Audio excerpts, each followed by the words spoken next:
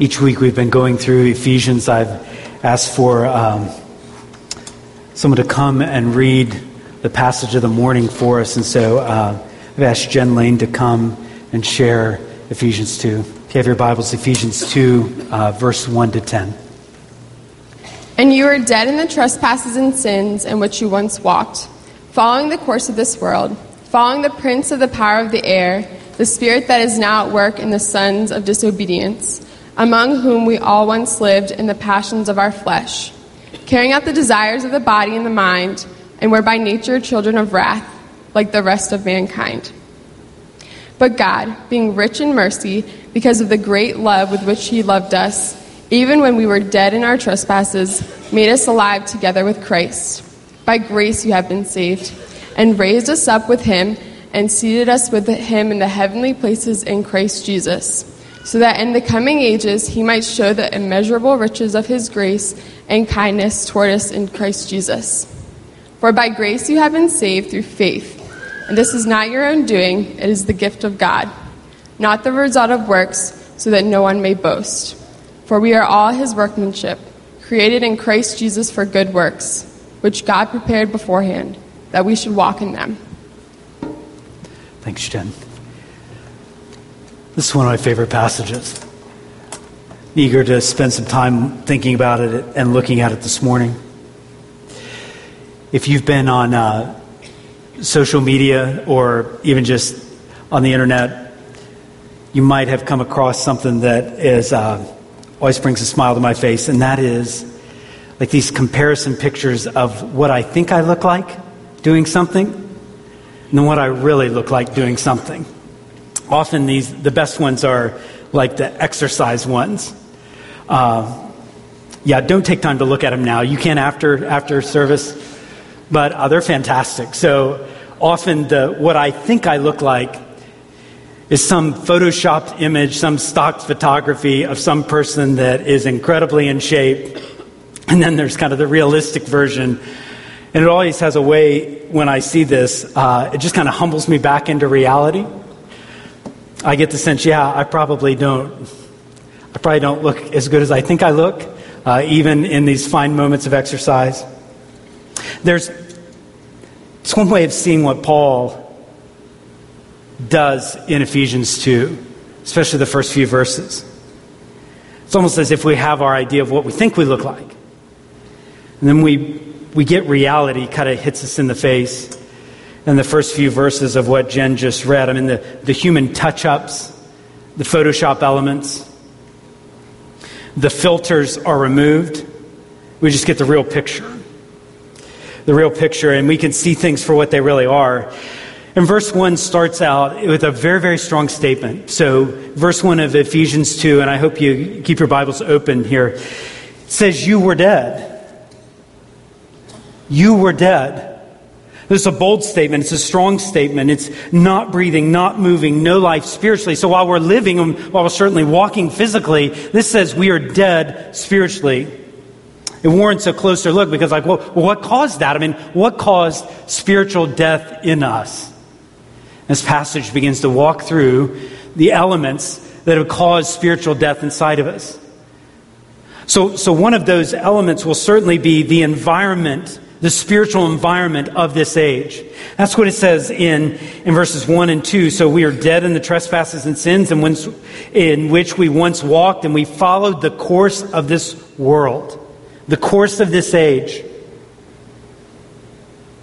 The spiritual ecosystem of this age is one that's toxic. It's deadly. We live in an age that is just kind of unbridled when it comes to desires. If it feels good, you do it. And by the way, that's not like because we live in North America in 2016. That's because we're human. This is the course of any age that always prompts us to kind of go our own way rather than thinking God has any say in the matter. We follow this. We work toward this. We take in the spiritual environment of this age, and it's deadly. As a matter of fact, Romans 12 would say this is exactly like this age is what you're not supposed to be conformed to. But we find ourselves looking more and more like it. And because of that, Paul could say we were dead.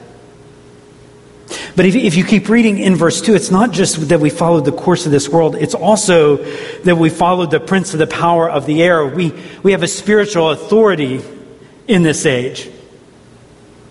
It's quite ruthless. The devil has authority. It's a limited authority, but he's called a prince here. He's the prince of the power of the air, the spirit that is now at work among the children of disobedience. Jesus did not mince words when he talked about our spiritual enemy, did he? His head's not in the sand. He says that the enemy comes to steal and kill and destroy in John 8. He says he was a murderer from the beginning. So there is this spiritual authority over this world, and it's a limited authority.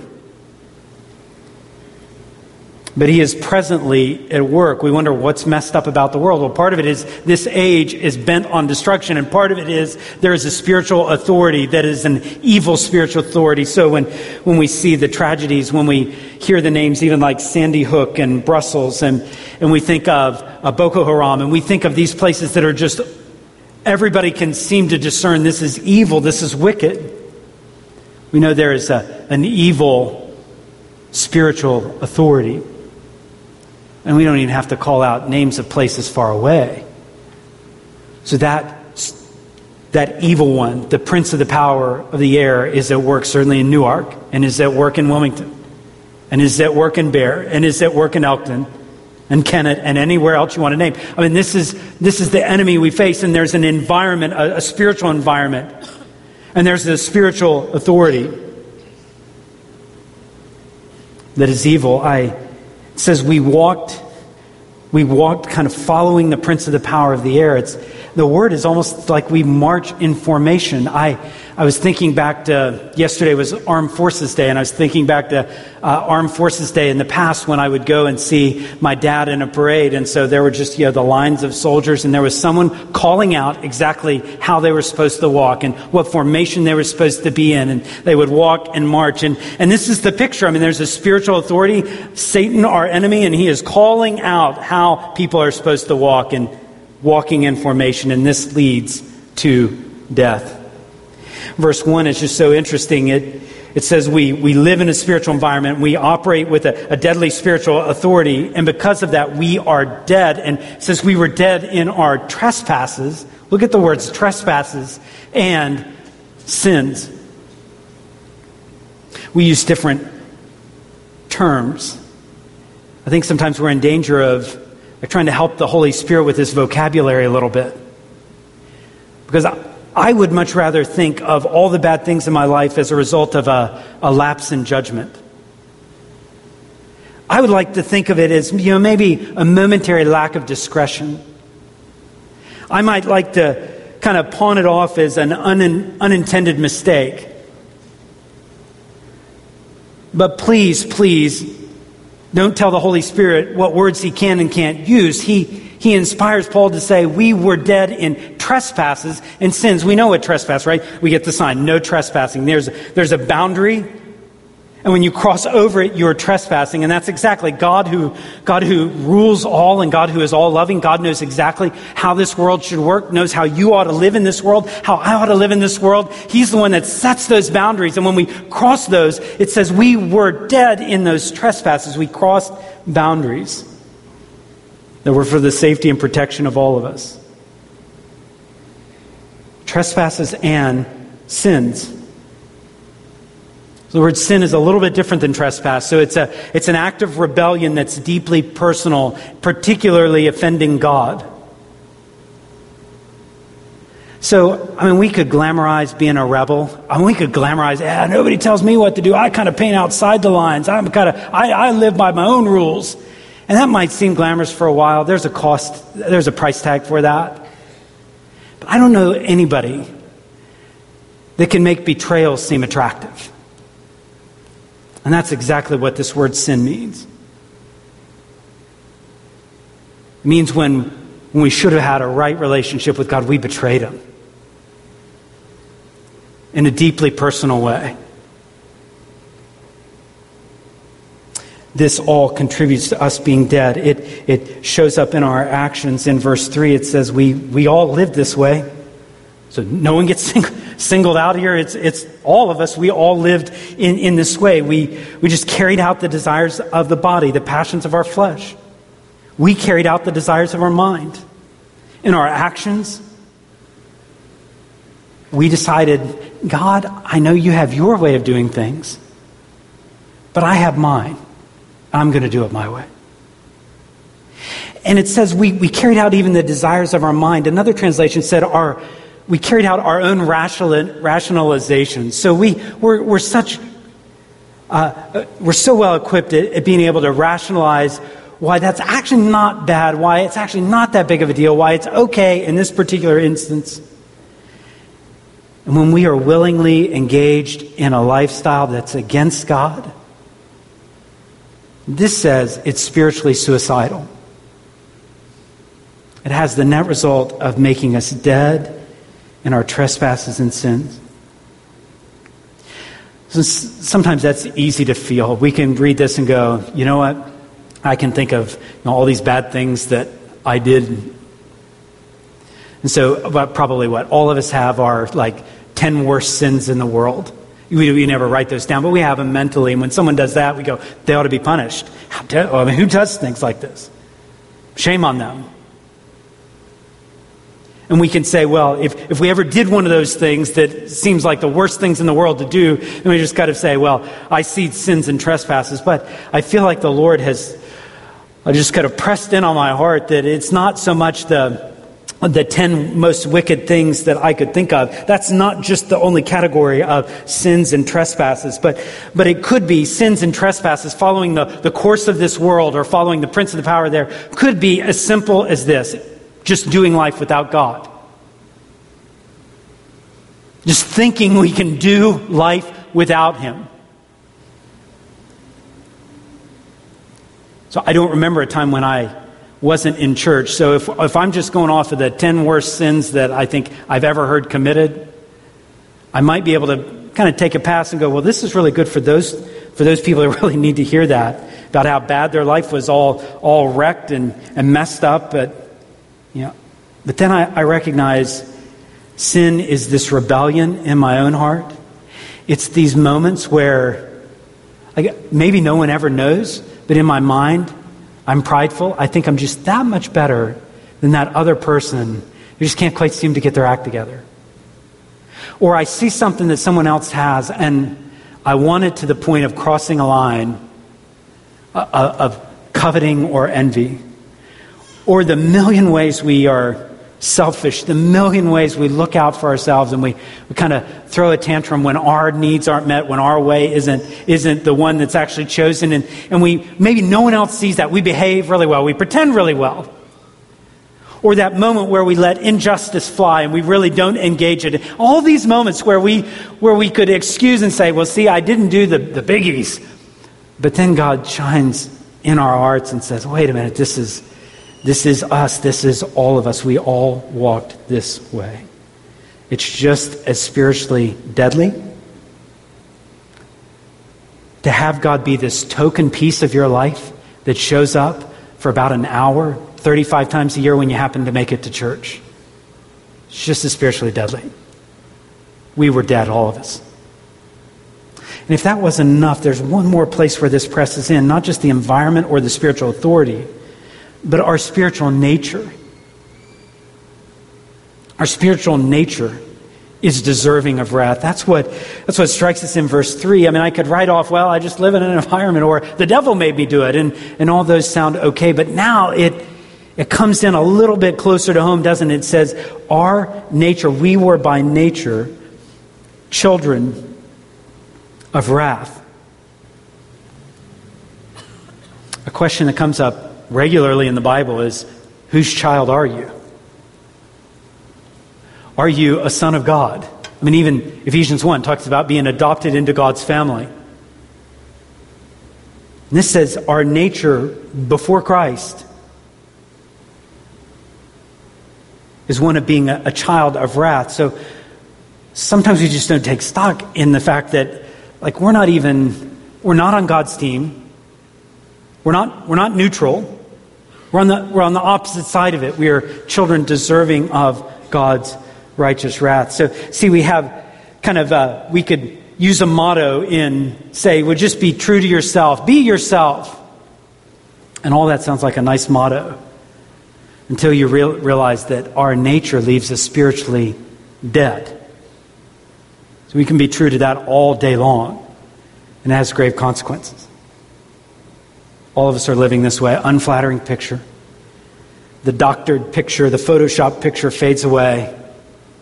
And this is who we are, estranged from God.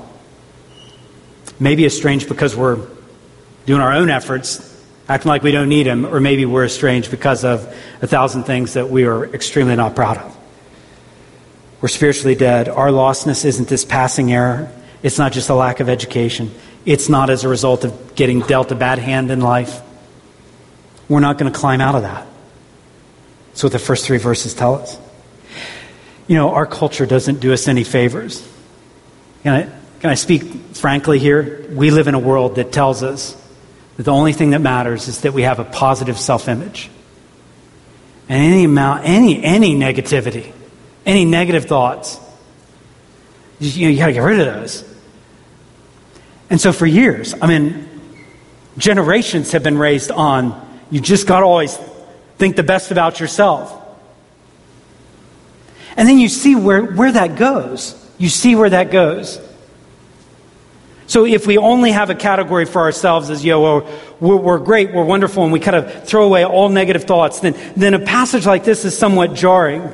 However, life is pretty jarring when we've told ourselves it again and again, no, I am a pretty good person. I'm pretty much doing the best I can. I'm okay, and I just need to get rid of all negative thoughts. And yet that doesn't seem to satisfy. I don't know that there's been any generation, this isn't like Curtis picking up stones and throwing it. I don't know that there's been any generation that has had more anxiety, that has been filled with more doubts, that is less comfortable with their identity, who they are, yet being told again and again and again to just have a positive self-image. It breaks down. And maybe the first 3 verses here hit us like a ton of bricks. Maybe it's a refreshing amount of truth. That the problem is so severe that no amount of resolve, no positive vibes, no good intentions, no effort is going to be able to help us here. It's going to take God intervening. It's not enough. We just tell ourselves, well, feel better about yourself. It's not enough. I actually haven't come with bad news today. Because the weight of this passage is weighted much more toward the good news. But the good news, we're not going to see it as good unless we understand clearly the picture of ourselves, which is not flattering. And it's like all of this is awful. And then we get to this like 2-word interruption that kind of changes this painful script. And that is in verse 4, but God. But God, who is rich in mercy. What's He going to do? What's He going to do with us who even our spiritual nature is corrupt? What will He do? Question for you today. What do you think the most loving thing God could do for you would be? If you were to think about it, what would be the most loving thing God might do for you? Before you kind of pencil in an answer, I imagine you asking a 3-year-old, what's the most loving thing I can do for you? I bet their answer is going to be like, you could give me ice cream. You could let me watch Dora until the cows come home. You could never tell me no. You could kind of remove bedtime. You can imagine that person that is 3 may not be able to process like what is best for them, how they could really get your love, your affection, what that would really mean. I wonder sometimes if we think, God, what would really make me know that you love me? The most loving thing that I would really then know is if you just kind of make my life have minimal problems. Then I'll know. You got my back. you're watching out for me. I'll really feel it then. Or if I could have if life could be just a lot more comfortable than it is now. Or if I could feel a lot less stressed, then I would know. Or if I had better friends or better family or that special someone, or if I had a better self-image, if you could make it so that I always felt good about myself. Always. It'd be like asking the teenager, like, how could I make you feel more loved? And they might say, no curfew, smartphone, car keys. Next question.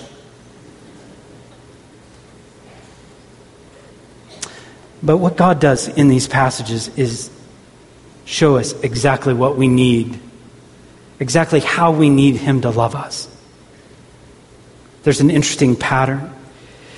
If you're spiritually dead and estranged from God, you need much more than a little bit better self-image and all the toys you could ever play with. If you're spiritually dead, you need God to act in love. You need Him to be a good Father. And the rest of these verses, we realize that's exactly what He is. There's a pattern in these passages. So it starts off like this. It shows us that God works. God works in Christ. And then the second part of that pattern is we respond in faith. That's what the remaining verses, we're going to see it a couple different times. God works. This is how He loves. He works in Christ. And then we respond in faith. So verse 4 says, because God loves us so much, it says He made us alive together with Christ. He made us alive with Christ. So if the worst news is that we were spiritually dead, then the best news is that now we are spiritually alive. And everything that contributed to our spiritual death has been dealt with. Like the sins, yeah, they've been dealt with. The trespasses, they've been dealt with. They were killing you. They killed you spiritually. Oh, that's been dealt with. You've now been made alive, and the word is like you've been co-made alive. So just like Jesus has, you're the co-beneficiary of that. Jesus was made alive, you're alive. You have new life. You have a new purpose. This took grace. By grace you've been saved. And he says not only have you been made alive, but you've been raised up. So you've been co-raised up. You've been raised up together with Christ. So just as Christ was raised from the dead, you've been raised out of this environment, this spiritual environment that's toxic. You're actually in a different realm that isn't going to kill you, but it's going to bring you life. He has raised you up. You have victory over sin, victory over futility. By grace you've been saved. It says we've been not just co-made alive and co-raised up with Christ. We've been co-seated with Him. So just like Christ, we talk about Him going to the Father and sitting at the Father's right hand. The right hand is the place of authority. So Jesus has authority. He's Lord. He tells people what to do, and they do it. And we're seated with Him. That means just as He's the master and we are seated with Him, that means other things are not the master of our life. So that means my greed, my materialism is not the master of my life. It means the anxiety, my doubts, that's not the master of my life. Christ is the Lord. Christ is Lord over my thoughts. Christ is Lord over my desires. I am who God says I am. He's Lord over my identity. I don't have to wallow in sin and shame and guilt because I'm co-seated with Christ. And so you want to know what it looks like when God loves you richly, when God shows mercy on you? It may not be giving you 1,000 things you thought you wanted, but it's taking care of exactly what you needed for eternity to restore that relationship. And God's worked all this out. He did for us what we could not do for ourselves, and what we certainly did not deserve. There's words in here, and one of the reasons why it's my favorite passage is there's words like mercy and love and grace and kindness. And Paul uses, I don't know if he's pulling out the ancient thesaurus, Just wanting to make sure he covers all the possible things that we could think of in ways of showing us love and showing us compassion, mercy and grace and kindness and love. These aren't just cheap words, throwaway words. It's a bloody cross that shows us that these are the things that God has for us, that he loves you. That you may come in here feeling worthless, but these are God's words of hope and life. But God. And then fill in mercy and love and grace and kindness. It's interesting, like the dimensions of all these. So, verse 4, it says that God shows mercy, but he's actually rich in mercy. And then it talks about his love, but it says he has great love. It's almost like this is not the average size. This is the Costco dimensions of things. They're more than necessary. It's not as if 100 people get to be kind of in the line for the benefits, and when all those run out, we're sorry, maybe come again. It's that there's an inexhaustible supply. It's the immeasurable riches of his grace. There's massive quantities. It's enough for all of us. And you've got friends, and it's enough for them. And you've got family members, and it's enough for them. And there will be another generation that will follow us should Jesus not come back. And it'll be enough for them. God is rich. And it'll be enough for that person even right now that you think is way beyond hope, way beyond help, because they've so messed up their lives. There is a richness, and there's a greatness, and there's an immeasurable nature of the riches of his grace. And none of this has been earned. I love verse 8 and verse 9. I mean, it's, once again, like, how many ways does Paul have to say this? So he says, this is not your own doing. It is a gift. It's not a result of works, so that nobody should boast about it. I mean, how many different ways does he need to say that this is just totally undeserved? See, we have clear categories in our mind. We learn them early, the difference between a birthday present and a paycheck. This isn't that hard for us. And if we're understanding where God's grace comes to us, yeah, it's not in the paycheck. It's not what we've earned. It's totally in the gift category. What an amazing thing. This is grace. Present experience of salvation. By grace you have been saved. So right now you've been saved. And then has lingering results. It continues on. This is all because of but God. So remember the pattern. The pattern says God works in Christ and we respond in faith. We respond in faith by believing. That's what Ephesians 2:8 and 9 say. For by grace you've been saved through faith. Through faith in what Jesus has done. Through faith in what God has done for us in Christ. And it'd be enough to just kind of close out thinking about God's grace for us. But that isn't where Paul closes the thought, because if you keep reading in verse 10, it keeps pushing a little bit more. It says God's not done working. God's not done shaping. God's not done creating. It says, for we who once were the objects of God's wrath, right, and deservedly so, now God is at work again in Christ. God is taking the person who previously had been consumed by sin, headed to death, and now he's made them his masterpiece. We are his workmanship. We are his creation, created. And where did all this take place? Once again, it's in Christ, in Jesus. God is doing something new in our lives. This forms our identity. This is why God made you, and this is why God has remade you. So that you might have good works that he's prepared already for you. And we respond in faith. We really respond in faithfulness, don't we? It says we walk in them. God lays out this path. And it's not just like Mother Teresa who is filled with good works. It's not just the people who work for a church or a nonprofit that are filled with good works. So I look out at a congregation that God has already ordained that there be good works that you're going to walk in. Some of them are going to be this week. You're going to care for someone that other people forget. You're going to be a friend to someone who needs it. You're going to do your job, and by doing your job well, you're going to serve other people. You're going to show compassion as a senior adult. You're going to be a kind student. That God's ordained for you to walk in this way. You're going to juggle 1,000 things. You're going to go to work to get a paycheck, to serve others and to care for others. You're going to walk in all these good works. And some of them might happen at a church and most of them will not. But all of us who have experienced this amazing love of God have now been like set free to do good works. We're not spiritually dead. We've been made alive. This is one of those passages that just really, really forces us to think. In all honesty, either Paul is right in giving us our unflattering picture and then what God has done,